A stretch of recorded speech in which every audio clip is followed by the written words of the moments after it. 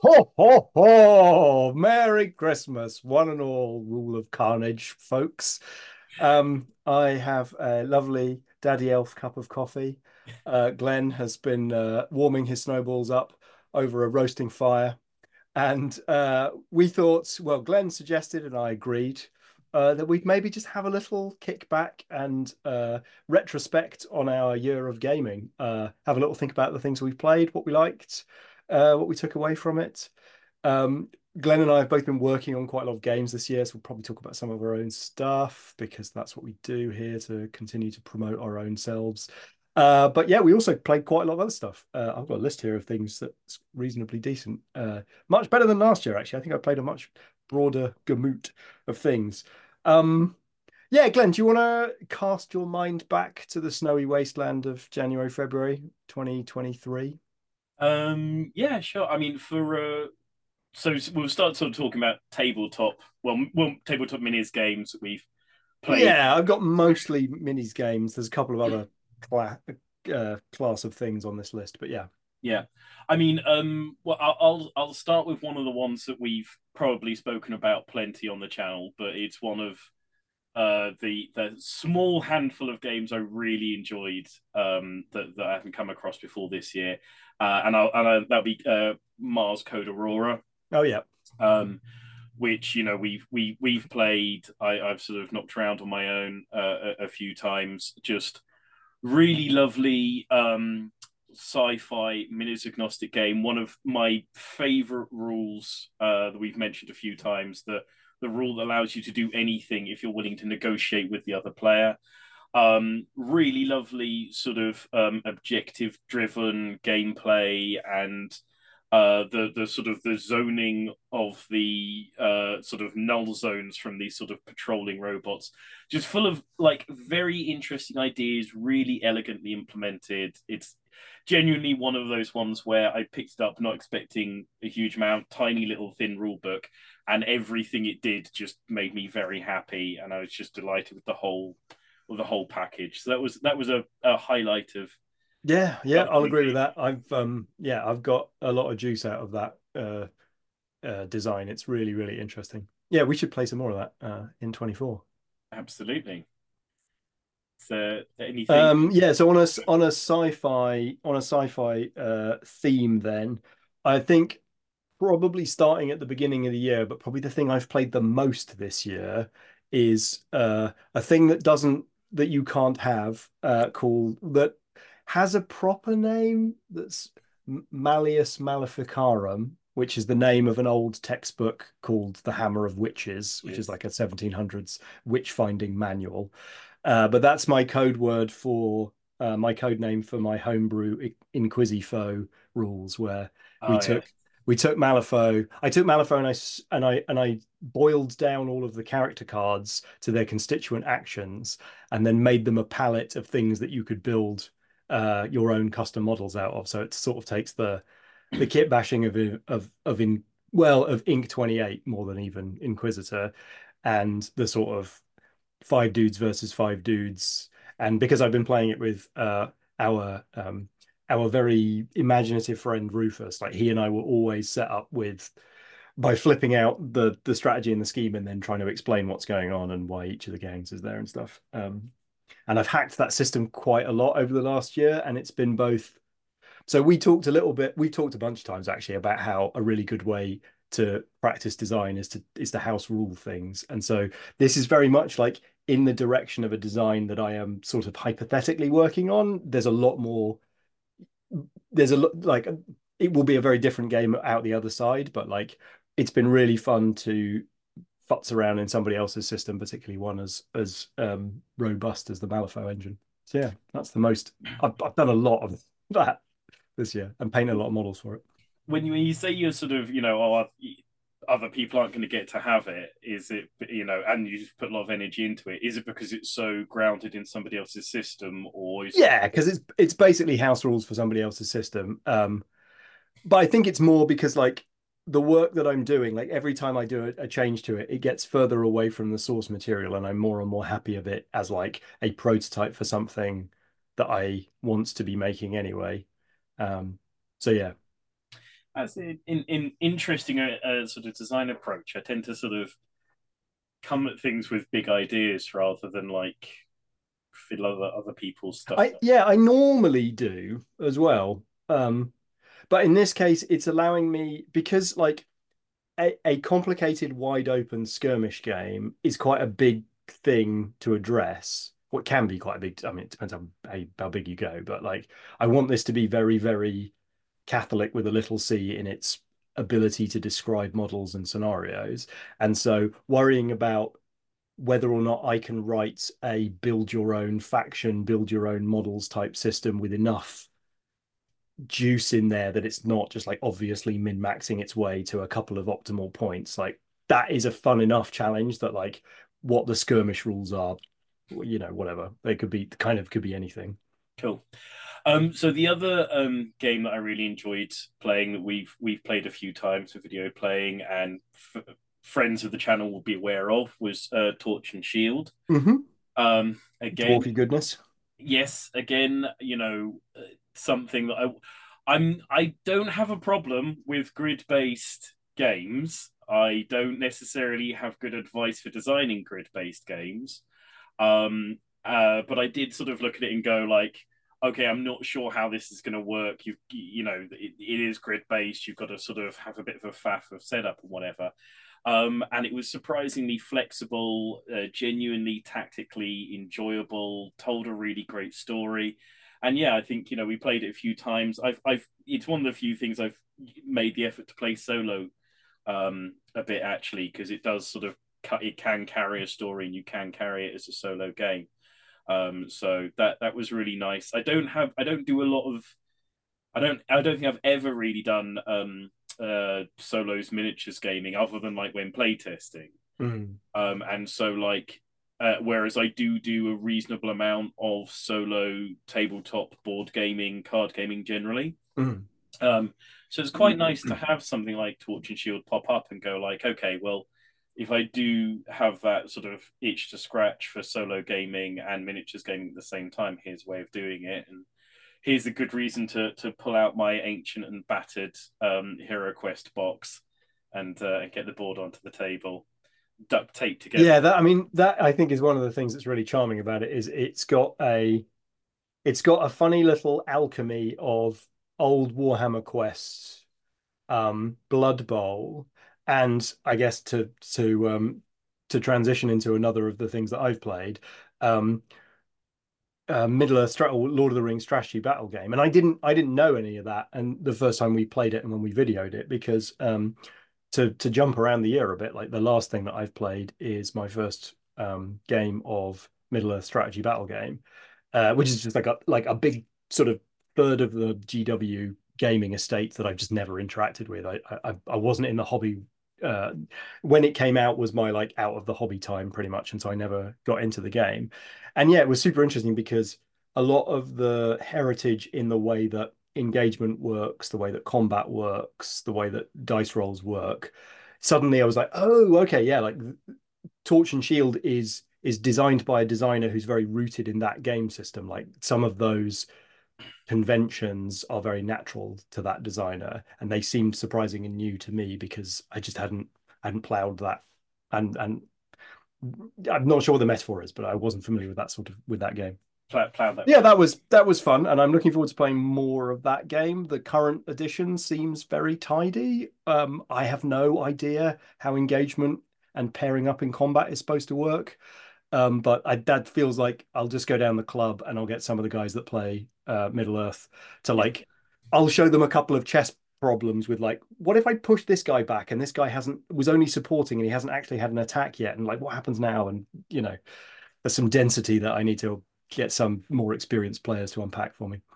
Yeah, I do think that the what was Lord of the Rings and is yes now the middle of strategy battle game probably one of the best things that GW have put out and have sort of regularly supported for quite some time.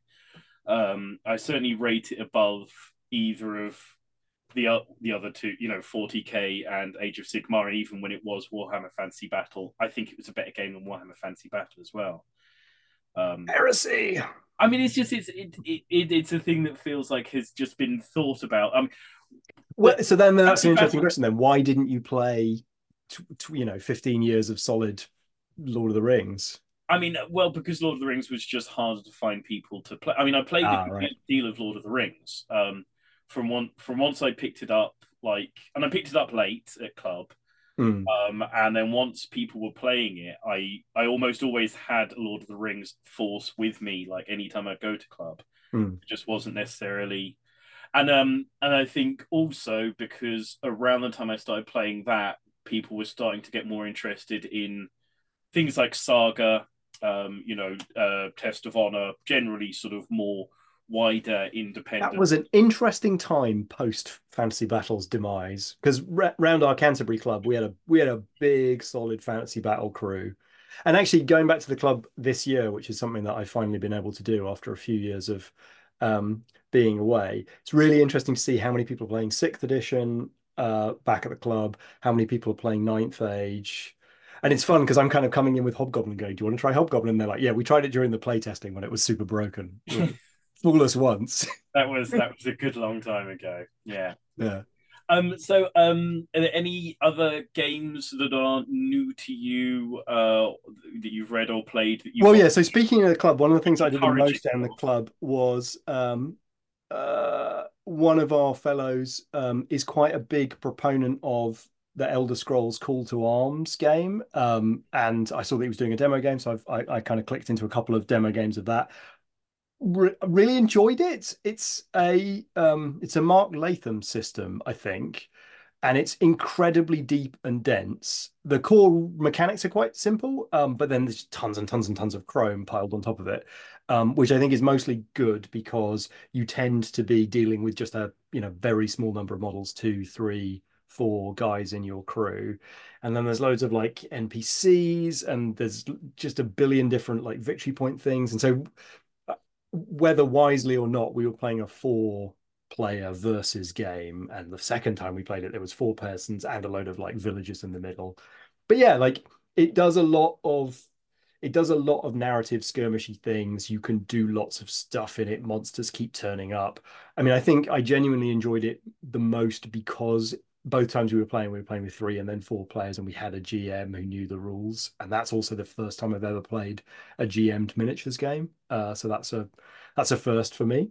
So that's cool. I'd originally bought Call to Arms ages ago when it first came out because it had a solo delve mode, and I'd never got it to the table, so I'd never learned the rules. And now I've had a chance to get it demoed. At least I know the rules, and I can pop it open for a solo play when necessary. So yeah, that's Call to Arms. I think it's about to get a second edition of the rulebook, or maybe just did. Yeah, I don't know. I've got a digital version of it somewhere, and I don't know. The digital edition's no good because it's just it's a wash with cards. Yeah, well, yeah. I mean, this is the thing. It's like I feel my I don't know if it's as I'm getting older, but just systems that work by virtue of how much like Chrome is stacked up on the core system, I have less and less and less patience for. And I think it's one of the things that we experience with another system that we might not mention, um, that we played through the year, which is I don't know how much I'm meant to engage and how much I'm meant to switch off. So a lot of the time with like a very narrative game with a lot of chrome on it, I feel like I'm not I'm not intended to grasp all the chrome. I'm meant to just like, well, pick a guy and then pick his like appropriate things and then learn what those appropriate things do. I ignore everything else, and when it happens to, it will be a delightful surprise, as it would have been if you'd been attacked by that thing because you shouldn't really know everything about everything. Right, right. So And those like fun things. almost treating it like a sort of the discovery that you get inside a digital game where you can't know all the weapons yet, but of course you can in a textbook based rule book where you can analyze all the things. And we've been conditioned, a certain kind of player has been conditioned by a certain kind of game to achieve mastery and knowledge, and thus victory through better learning. Yeah, and it's always it's that difficulty sometimes when you're playing an RPG and you've got to remember that your character doesn't know what you know. Mm. Like we recently played a horror RPG together earlier this year, and one of the things I was struggling with was all of the players know that they're going into a horror RPG, but none of the characters know that they're going into a horror RPG. And then it's like that thing of like, stop acting, stop acting like we're in a horror movie. We don't know we're in a horror movie. And it's like, where are you meant to switch that off? And Yeah, that was so that was Alien, the yes, new Alien RPG that we played. We actually played that in person. Shocking, yes, actual face very to face delightful. gaming. We did a little one shot one of our friends ran.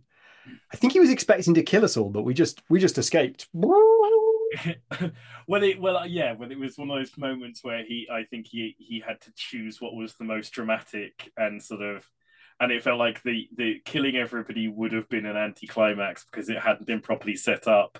Whereas That's right. Yeah, the narrative beats hadn't. the desperate escape was slightly more narratively, but it was one of those things where we were going into something had gone wrong, and like we're the rescue team, and then somebody else is like, no, let's go off and do this other completely obviously insane thing. Why would we do that? Well, because the place is full of aliens. We don't know that we're meant to be rescuing our friends. Let's try and act as if we're.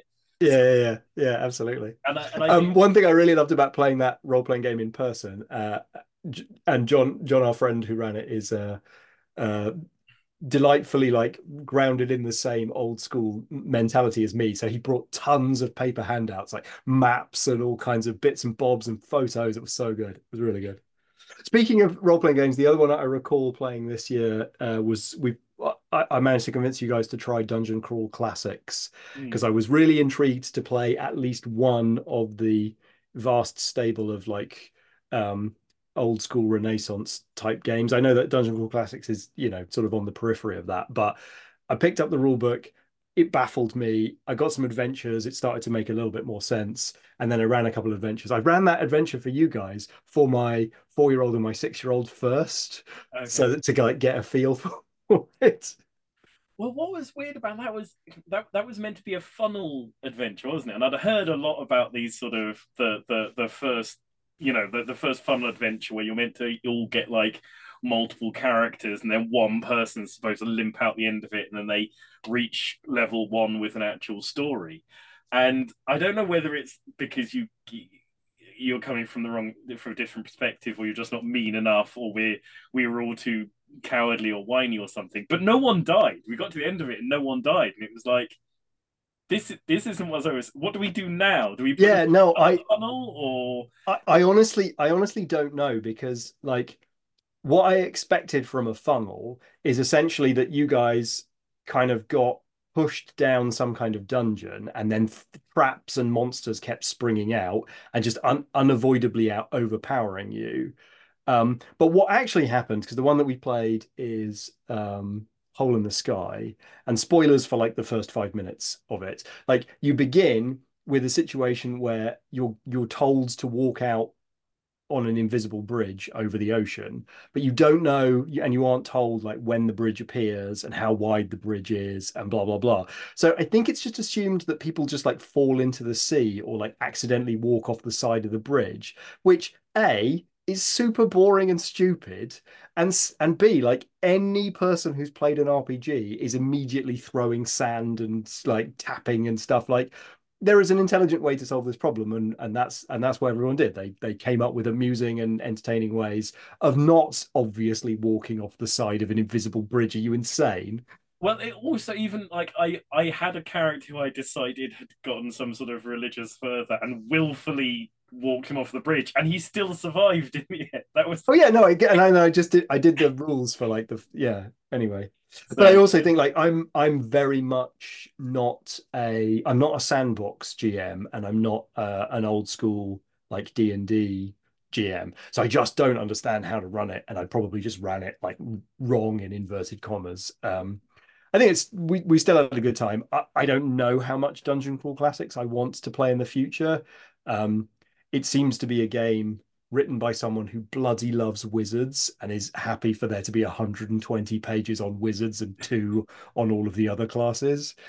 But it does strike me that like, well, what about people who are playing those other classes? Hey, I mean, okay, I mean, talking about RPGs, and this might be sort of taking a step out from what you were thinking of. We Hey, it's Christmas. We can talk about whatever we want. well, we went to Dragon Meet recently We together, did. which was a lovely That was a festive lovely time. lovely day out. First time I've been to a convention as a punter in absolutely years. Mm. And you picked up quite an armload of RPGs. Is there any of them that you're like excited to try out with us over the next year that you're sort of maybe looking to the future with a bit? Any you Well, just want to shout out to? yeah. So the things I didn't pick up that many. The things that I picked up were the Book of Gaum, which is a system neutral book of spells. Basically because the designer has done this incredibly beautiful job with it, and it's very inspirational in terms of like uh very classical book design mixed with thingies. That's just like a collection of spells. I don't know that what I'll do with it. I don't think anything. I kind of wish I'd had it a year ago when I was designing the abyssal gods for Hobgoblin, because they definitely feel sort of in a similar place. Um I'll tell you what it made me want to do. You know, you get those tiny little boxes that contain multiple small books, Yeah. little mini books. I really want to do like a set of a little box with like 12 books, one for or 8 books, one for each of the abyssal gods of Hobgoblin, just with a load of nonsense in them. And that's what this book is. It's a load of nonsense. Like it doesn't have any game rules in it or anything. It's just a load of nonsense, and it's wonderful. The second thing I bought was the book Unremitting Horror, which I have read and several times as a PDF and just keep meaning to pick up. It's just a book of like modern monsters. The premise of the book is the problem with every Lovecraft game or Call of Cthulhu game is that everyone knows what a deep one and what a MIGO is. So let's reset the horror. And so you just get these really imaginatively disgusting kind of, and I described it to Glenn as liminal horror. It isn't technically liminal horror, but it's got that like sort of modern folk monster vibe to it. That's there's a lot of like monsters that won't attack you if you don't look at them, but if you do look at them, you're dead. Like that kind of, that kind of spooky stuff. Sort of SCP. I don't know if you've It's very, very SCP. right, Yeah, yeah, that's it's 100%. It could basically SCP the role playing game, which I think is basically what Easter Terrorists, the book that it was converted, this edition is converted to work with. Yeah, and the other thing I got was a hex crawl based on whatchamacallits, um, Anonymous Bosch's Garden of Anonymous Earthly Bosch. Delights. Yeah, um, partly because I'm investigating hex crawls for reasons, and partly because it was a beautiful execution of taking some old artwork and doing something cool with it. But yeah, so I don't know. That was my haul. Will we play anything? Probably not. I'd like to play some more Trail of Cthulhu next year, maybe. Um, I still want to play a Warhammer Fantasy role play where we go chasing vampires, but We tried playing some Warhammer we Fantasy. we did. I asked Rufus, could we go chasing vampires, and he pushed us all into a sex dungeon with a wizard. I mean, yeah, well, it was a dungeon. There was a wizard. I don't remember the sex. Oh no, no, actually, yeah, no, actually, I do remember the. Actually, you might have pushed me in. No, I mean, it wasn't. You were put into the room. I was really expecting the GM to back out from that commitment Yeah. at some point prior to the to the final consummation. But no, no, that it But was. yeah, we played some Gaslands themed role playing a couple of years ago, and I've got an itch to do some more of that because I've got, like, being surrounded by indie role playing projects at Dragon Meet obviously got the gears turning on some old and discarded projects and unearthing them. So, are there any other minis games you want to quickly round Oh up? man, I played a few other ones. So what else did I play? Played a bit of 7TV. I've been really excited to give that a go, and I want to play it again. We didn't have an incredibly successful first game, but I like the system and I want to play some more of the scenarios. I played a few games of Adeptus Titanicus this year, which is glorious in its lumberingness. Like it knows exactly what it's doing. I really like the way that the mission system works. Um, I don't think it's stolen from because it's a fairly obvious thing, but like the way that the Chaos of War tables creates a sort of procedurally generated combat scenario for hobgoblins, very very much the same system that happens in Adeptus Titanicus, although Adeptus Titanicus does it with a deck of cards. Yeah, back to Call to Arms actually. It sort of felt like, there's a lot of like big box miniature games with loads of cards in it. Call to Arms feels like most of the cards, but none of the miniatures, and you sort of buy the miniatures as you need them. Yeah. Um, I'm increasingly interested about, as you say, like the sort of the bloated wastefulness of those and like how you can condense all of that density of gameplay into very basic do-it-yourself components and pack it in anyway. And that's about it for new miniatures games. We played a few other bits and bobs, but Yeah, I mean, not massively worth mentioning. of those 7 TV, again, it's one I keep coming back to, and I think I, we've struggled to get some of the levers to it to work. To be honest, some of the times when we've played it, and more, I think that that's a game that I want a GM for. Um, Mm, if only just for the victory conditions, because I think that the thing with 7 TV is a lot of the time is I want to not have victory points attached to what I'm doing. I want to be told you're trying to do this and you're trying to do that. Those are the things you want to aim towards, and then play the game and then have a guy sat next to the table go, yeah, well, you did the thing you were trying to do in a more appropriate manner or to a more appropriate degree, you get the win, rather than having to do it like it just doing it with points just doesn't work. It just doesn't have the right motivations for the dramatic scene. yes, that's interesting. In my Actually, so it reminds me of the one big thing on the list that I completely forgot to mention, which is I played a buttload of 10th edition Warhammer 40,000 this year. And one of the things that 10th edition 40K has is like each turn the missions that you're doing kind of refresh and regenerate. So to a degree, you're like a cat chasing a laser pointer where what you're trying to achieve keeps flipping from turn to turn. And in the previous edition, it was sort of there was a joke about like incredibly indecisive generals that just like capture point A. No, I meant point C. No, I meant point A. No, I meant point D. And you have to like totter from one side of the battlefield to the other each turn.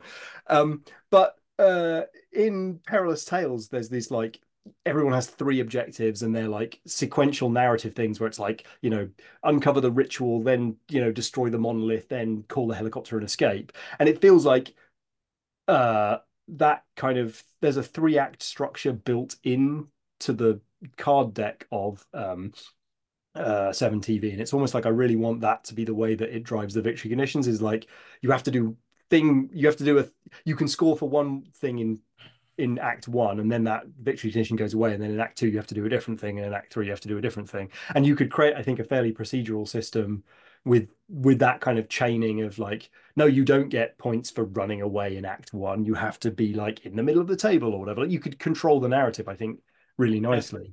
possibly. So if there's nothing else to round up from last Well, year, the one other thing, this has miniatures in, although it's not technically a miniatures game. I played Blood Rage again for the first time in all right. ages. Only worth mentioning simply because it reminded me how rewarding people for having their stuff killed is such a great and glorious and underused mechanic. Yeah, no, and it's an interesting one and a weird one because it's like in minis games, some people get really annoyed at the idea of rewarding people for having their stuff killed because Hmm. it feels like a catch-up mechanic and a way of letting somebody off Yeah. and it's like I think something like Blood Rage obviously is built like centrally into the theme. You're off to Valhalla and you're being rewarded for it. Um, I like the idea of giving people resources when their stuff dies, and obviously it's right there in Gaslands when you get your audience votes. But And in Hobgoblin, when you get yeah, prizes for getting deleted. yeah, I think it's certainly something to. I think making deaths a more interesting moment is a worthwhile thing. And I think there's that lovely pivot point in Blood Rage where it looks like you got absolutely kicked in the pants, and then you reveal the fact that it's like, aha, and now I get loads of bonus points because I got loads of people killed, and everyone's like, ah, and you're like, yeah, it's good. It's really good. It's a really good game, that. Lovely, lovely. Um, should we talk quickly about what we have in mind for next year, and then I thought might quickly round up some non-minis or non-tabletop games we've played. Or Yeah, totally, totally. so things fiddling with for the future. Obviously, I've got Puke Apocalypse coming out hopefully around March-ish next year, Ooh, around that timeline. very Um, exciting. I'm knocking around. Well, I'm hopefully finishing up and doing some proper playtesting of a thing called Playlandia at the moment. It's gone through a few different names. A co-op or soloable, what I consider true co-op, as opposed to just lots of people on one side versus the game, miniatures game. A collaborative game. Well, a game that you couldn't play solo multi-handed, Mm. to the Ah, rather than playing the cooperative version of it, I because you see. do get, I think, a lot of time in minis games. I'm not saying it's a bad sort of design choice. Co-op games where I could just quite happily take all of those forces that are on my side, run them all on my own, and it would make zero difference, like the way the game ran and whatnot. Mm. Whereas this is my attempt to do something like, you know, like a game like Hanabi or something where you cannot play solo, like with the co-op rule, with the co-op rules, because it has hidden information and Mm. limited communication and things of that nature. And I'm really sort of liking that. And knocking around Borders of Black Flags into shape for a late 2024 Kickstarter, and going back to What Ho and refiddling with that and getting that working again to maybe be a Kickstarter for 2025. Nice. What sorts of things? Mannequin roadmap right there. Well, I think it's yeah. Well, I've got an SSO release for next year, and I want to do a Boards and Black Flags release next year, and then what I'd like to do is like a card game or board game release and a minis game release on Kickstarter each year for myself, and Mm. then put things out with publishers and such like, that I can track down. Have you got plans for the of designs that you're working on at the moment? I have many. I'm going to stay mysterious and taciturn on next year, because Okay. I've got plenty of plans, some of which still need to be straightened out, and I'm probably going to come hot out the gate in January with some sort of fresh information about what I'm up to, but haven't really pinned down exactly where everything's going to fall out yet. Um, Definitely. So just in the last phases, what is a couple of weeks ago now, from when this is going out, of putting together, like, crossing the final T's on the Hobgoblin manuscript. The layout is amazing. I've seen all the like final artwork and final photographs. It looks wicked. So I'm really happy with how that rulebook's come out. I don't know exactly when it gets printed, but we've sent the PDF off for the proofing and the technical checks, uh, a little while back. So yeah, that's going to be cool to see that out, and then figuring out how to support the release of that and get people interested in playing it. Um, and then uh, yeah, in terms of things coming out, probably nothing in the first half of next year, and then things are going to get interesting, I think. And obviously Pacific Command. Well, I'm handing it in. That ain't coming out till 24. Yeah, yeah, yeah. So last time we did one of these videos, and this is in the way of a sort of a roundup, we mentioned some digital games that we've been playing over the previous year. And Mm. I was thinking about the digital games that I'd been playing over the last sort of 6 to 8 months. And interesting, I had a couple of odd conclusions. So, two games that I've been playing. One was a game called Phoenix Point, which is a turn-based XCOM like, and another game was called Road 96, which is a sort of narrative. Is really a series of mini games connected together by a narrative about teenage runaways all trying to cross the border of a sort of dictatorship state at the same point. Mm. It's funny, and I bring them up because I was just scanning through my library to see what I'd played over the last year, and obviously on Steam it gives you the number of hours you put into them, and I think that Road 96 was around about the 10-hour mark, maybe 10 or Mm, 12 hours, and Phoenix Point was 153 hours. nice. And I cannot remember a single like piece of music or specific like really impactful moment or anything particularly about Phoenix Point. Whereas there are there are like moments in Road 96 that sometimes I found myself like wandering through the day and it's just popped into my head. Oh wow. And I think those are possibly a good example. And I was looking through my library generally and realizing that all the games that have really stuck with me are down on that sort of 12 hours or less playtime, and everything over the 100 hours or whatnot have all just become a sort of a vague grind by the end of it. It's like I finally finished Darkest Dungeon this year after quite a few hours of play, and it's right up there in the hours. And I have a general feel of the sense of the game, but nothing like as impactful as any of the moments from those much shorter games. And the other digital game that I played this year that I was thinking about, and I mentioned to you the other week, was is a game called Dredge, Oh yeah. where you're a sort of a fisherman who goes around and picks up and catches fish, and some of them come out and they're mutant, and then if you're sailing in the middle of the night, you go mad, and there are like monsters come out of it. And I was thinking about it because I was reading a review, not reading a review actually, watching a YouTube about horror games generally that said that Dredge isn't a horror game. Mm. Thinking about it, and it's like they were right. They're right. It's not, because you have total control. You can learn all the patterns. I was never scared. It's definitely a horror themed game, but I was never scared at any point playing that game.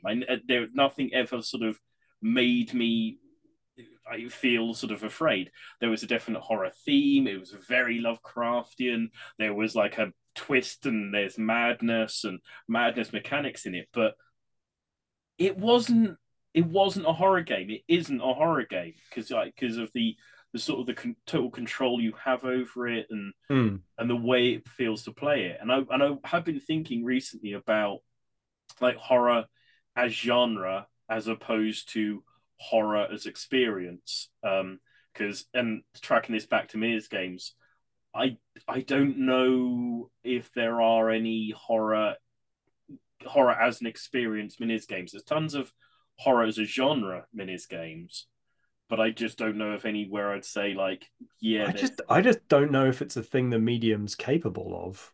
Well, one of my notes for a possible Rule of Carnage conversation is horror a cursed problem, and we might get to this again. Yeah, it might be for our medium, yeah. I don't know. I have an opinion, and I have on the board somewhere a my the typical thing of Glenn trying to answer these sorts of questions for himself. I do have. Glenn tries to scare children using terrifying miniatures game. Well, no, it's when that's not even because this is the thing, and I mean we I won't go on about this for too long, but I think. Give us the elevator pitch. Well, I think the issue with horror in minis games is the same thing that's a problem with like jump scare horror in digital games is Mm. that it's a simple visual it's a gag. It's I remember reading a guy who designed horror games, and he said that jump scares are like if you went to see a comedian and the comedian ran down off the stage and tickled you and went, well, you laughed, therefore, I think you'll find I'm an excellent comedian, and then buggered off again.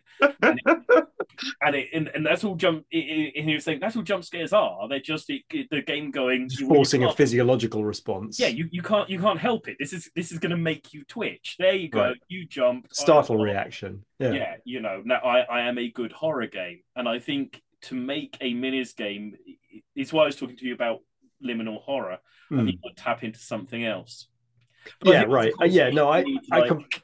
I completely agree. Like, is there some way of making a miniatures game uncanny? Maybe.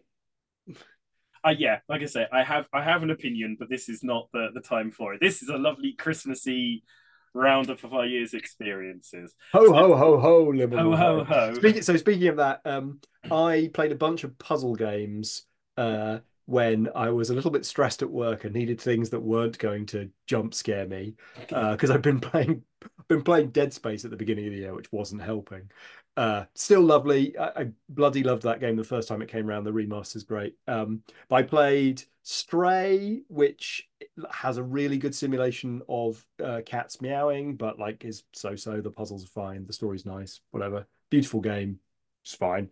Pedestrian, which I sort of bounced off. That's like a sort of two-dimensional puzzle inside a three-dimensional environment. That was fine. Bounced off it. Superliminal, which really caught my attention, and I just bloody loved. I'm sure that's completely obvious and non-controversial to say, but yeah, the way that it messes with that medium is so delightful Yeah, and just yeah, just wonderful. Um, that's the sort of like that's the sort of piece of creative work that makes you want to make better creative work regardless of your medium. You're just like, oh, somebody really understanding what they're doing and where their constraints are and blowing the doors off of other constraints, yeah. or imagined constraints. That's super good. And I played Call of the Sea, which was sort of it was Lovecrafty themed and had sort of horror vibes to it, but was just ridiculously chill and very pretty. But the games that I played the most of, I played a very large amount of Bolt Gun, which just worked for me on every level. It's a 90s boomer shooter, I think is what they call it. Like it's basically Doom 2 with a modern control scheme. And they just nailed the like heavy metal 90s version of GW. Like it just all feels like a Bolt Thrower album cover. The whole thing is just pitched absolutely perfectly. And the writing is really good. Like the jokes are funny. The little servo skull that talks to you says things that genuinely amused me during the play, like just off the cuff, like stuff where you walk into like an area and he'll say something reverent about the things that are going on, and it's just very funny. But I also, and this is probably the same as last year, I just played like hundreds of hours of Elden Ring, just hundreds, had hundreds of hours more of Elden Ring. And if I might just sort of wax lyrical on a few things that I've been learning from that, because my God, this is still like a bottomless learning experience. This game is so incredible as a piece of game design kind of education.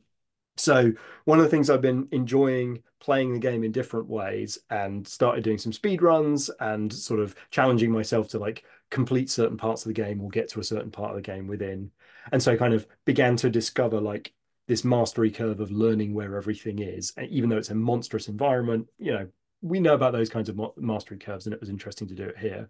And then we started messing about with a new format, which is there's some sort of public competitions using bingo cards where you get a 5 by 5 grid of things that you then achievements that you have to achieve, and then you have to go and achieve the most number of them. And it was a super interesting meta game layer placed over the top of this complicated game, and got me thinking about how we approach objectives and kind of progression or player progression inside the kind of games that we do. And so I'm definitely kind of experimenting with some things in that area. I mean, there's already an achievement system for Gaslands if you care to fish it out of my downloads page, but I think there's more to do there, and there's more to think about in terms of like how can your game inspire and engender kind of meta games to sit on top of it, which some of the bigger miniature games have managed to do, but I think it's much more common in larger player population games like TCGs and stuff where formats emerge. I definitely think that's an interesting thing to sort of fiddle around with and encourage people to dig into certain bits of the game. It's like I said, I've got a thing in SSO which I fairly openly ripped off of Hostage Negotiator, Mm. which is like narrative achievements for if you do X and Y, because it plays out the beats of a particular sci-fi movie, you get an achievement referencing that sci-fi movie. Um, Yeah, difficult. and then the final thing that I've been doing recently is I bought the damn thing again a second time on PC. It's 60 quid, but like I've definitely got 60 quid out of the PlayStation version.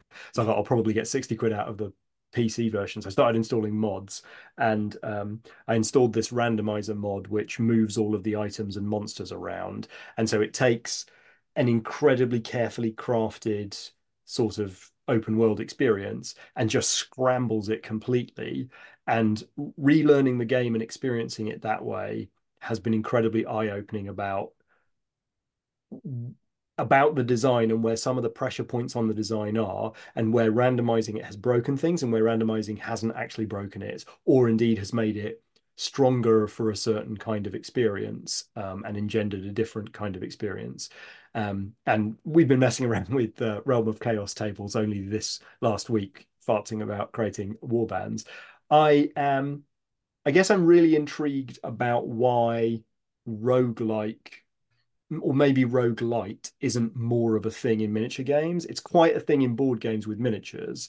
But I think I'm currently exploring from a design perspective, like where there are possibilities to do more of that stuff. And I know that reps is one of the things, but yeah, I think that's got me thinking. Right. Well, we might delve into some of those things in conversations in the future of Rule of Carnage coming up in the next year.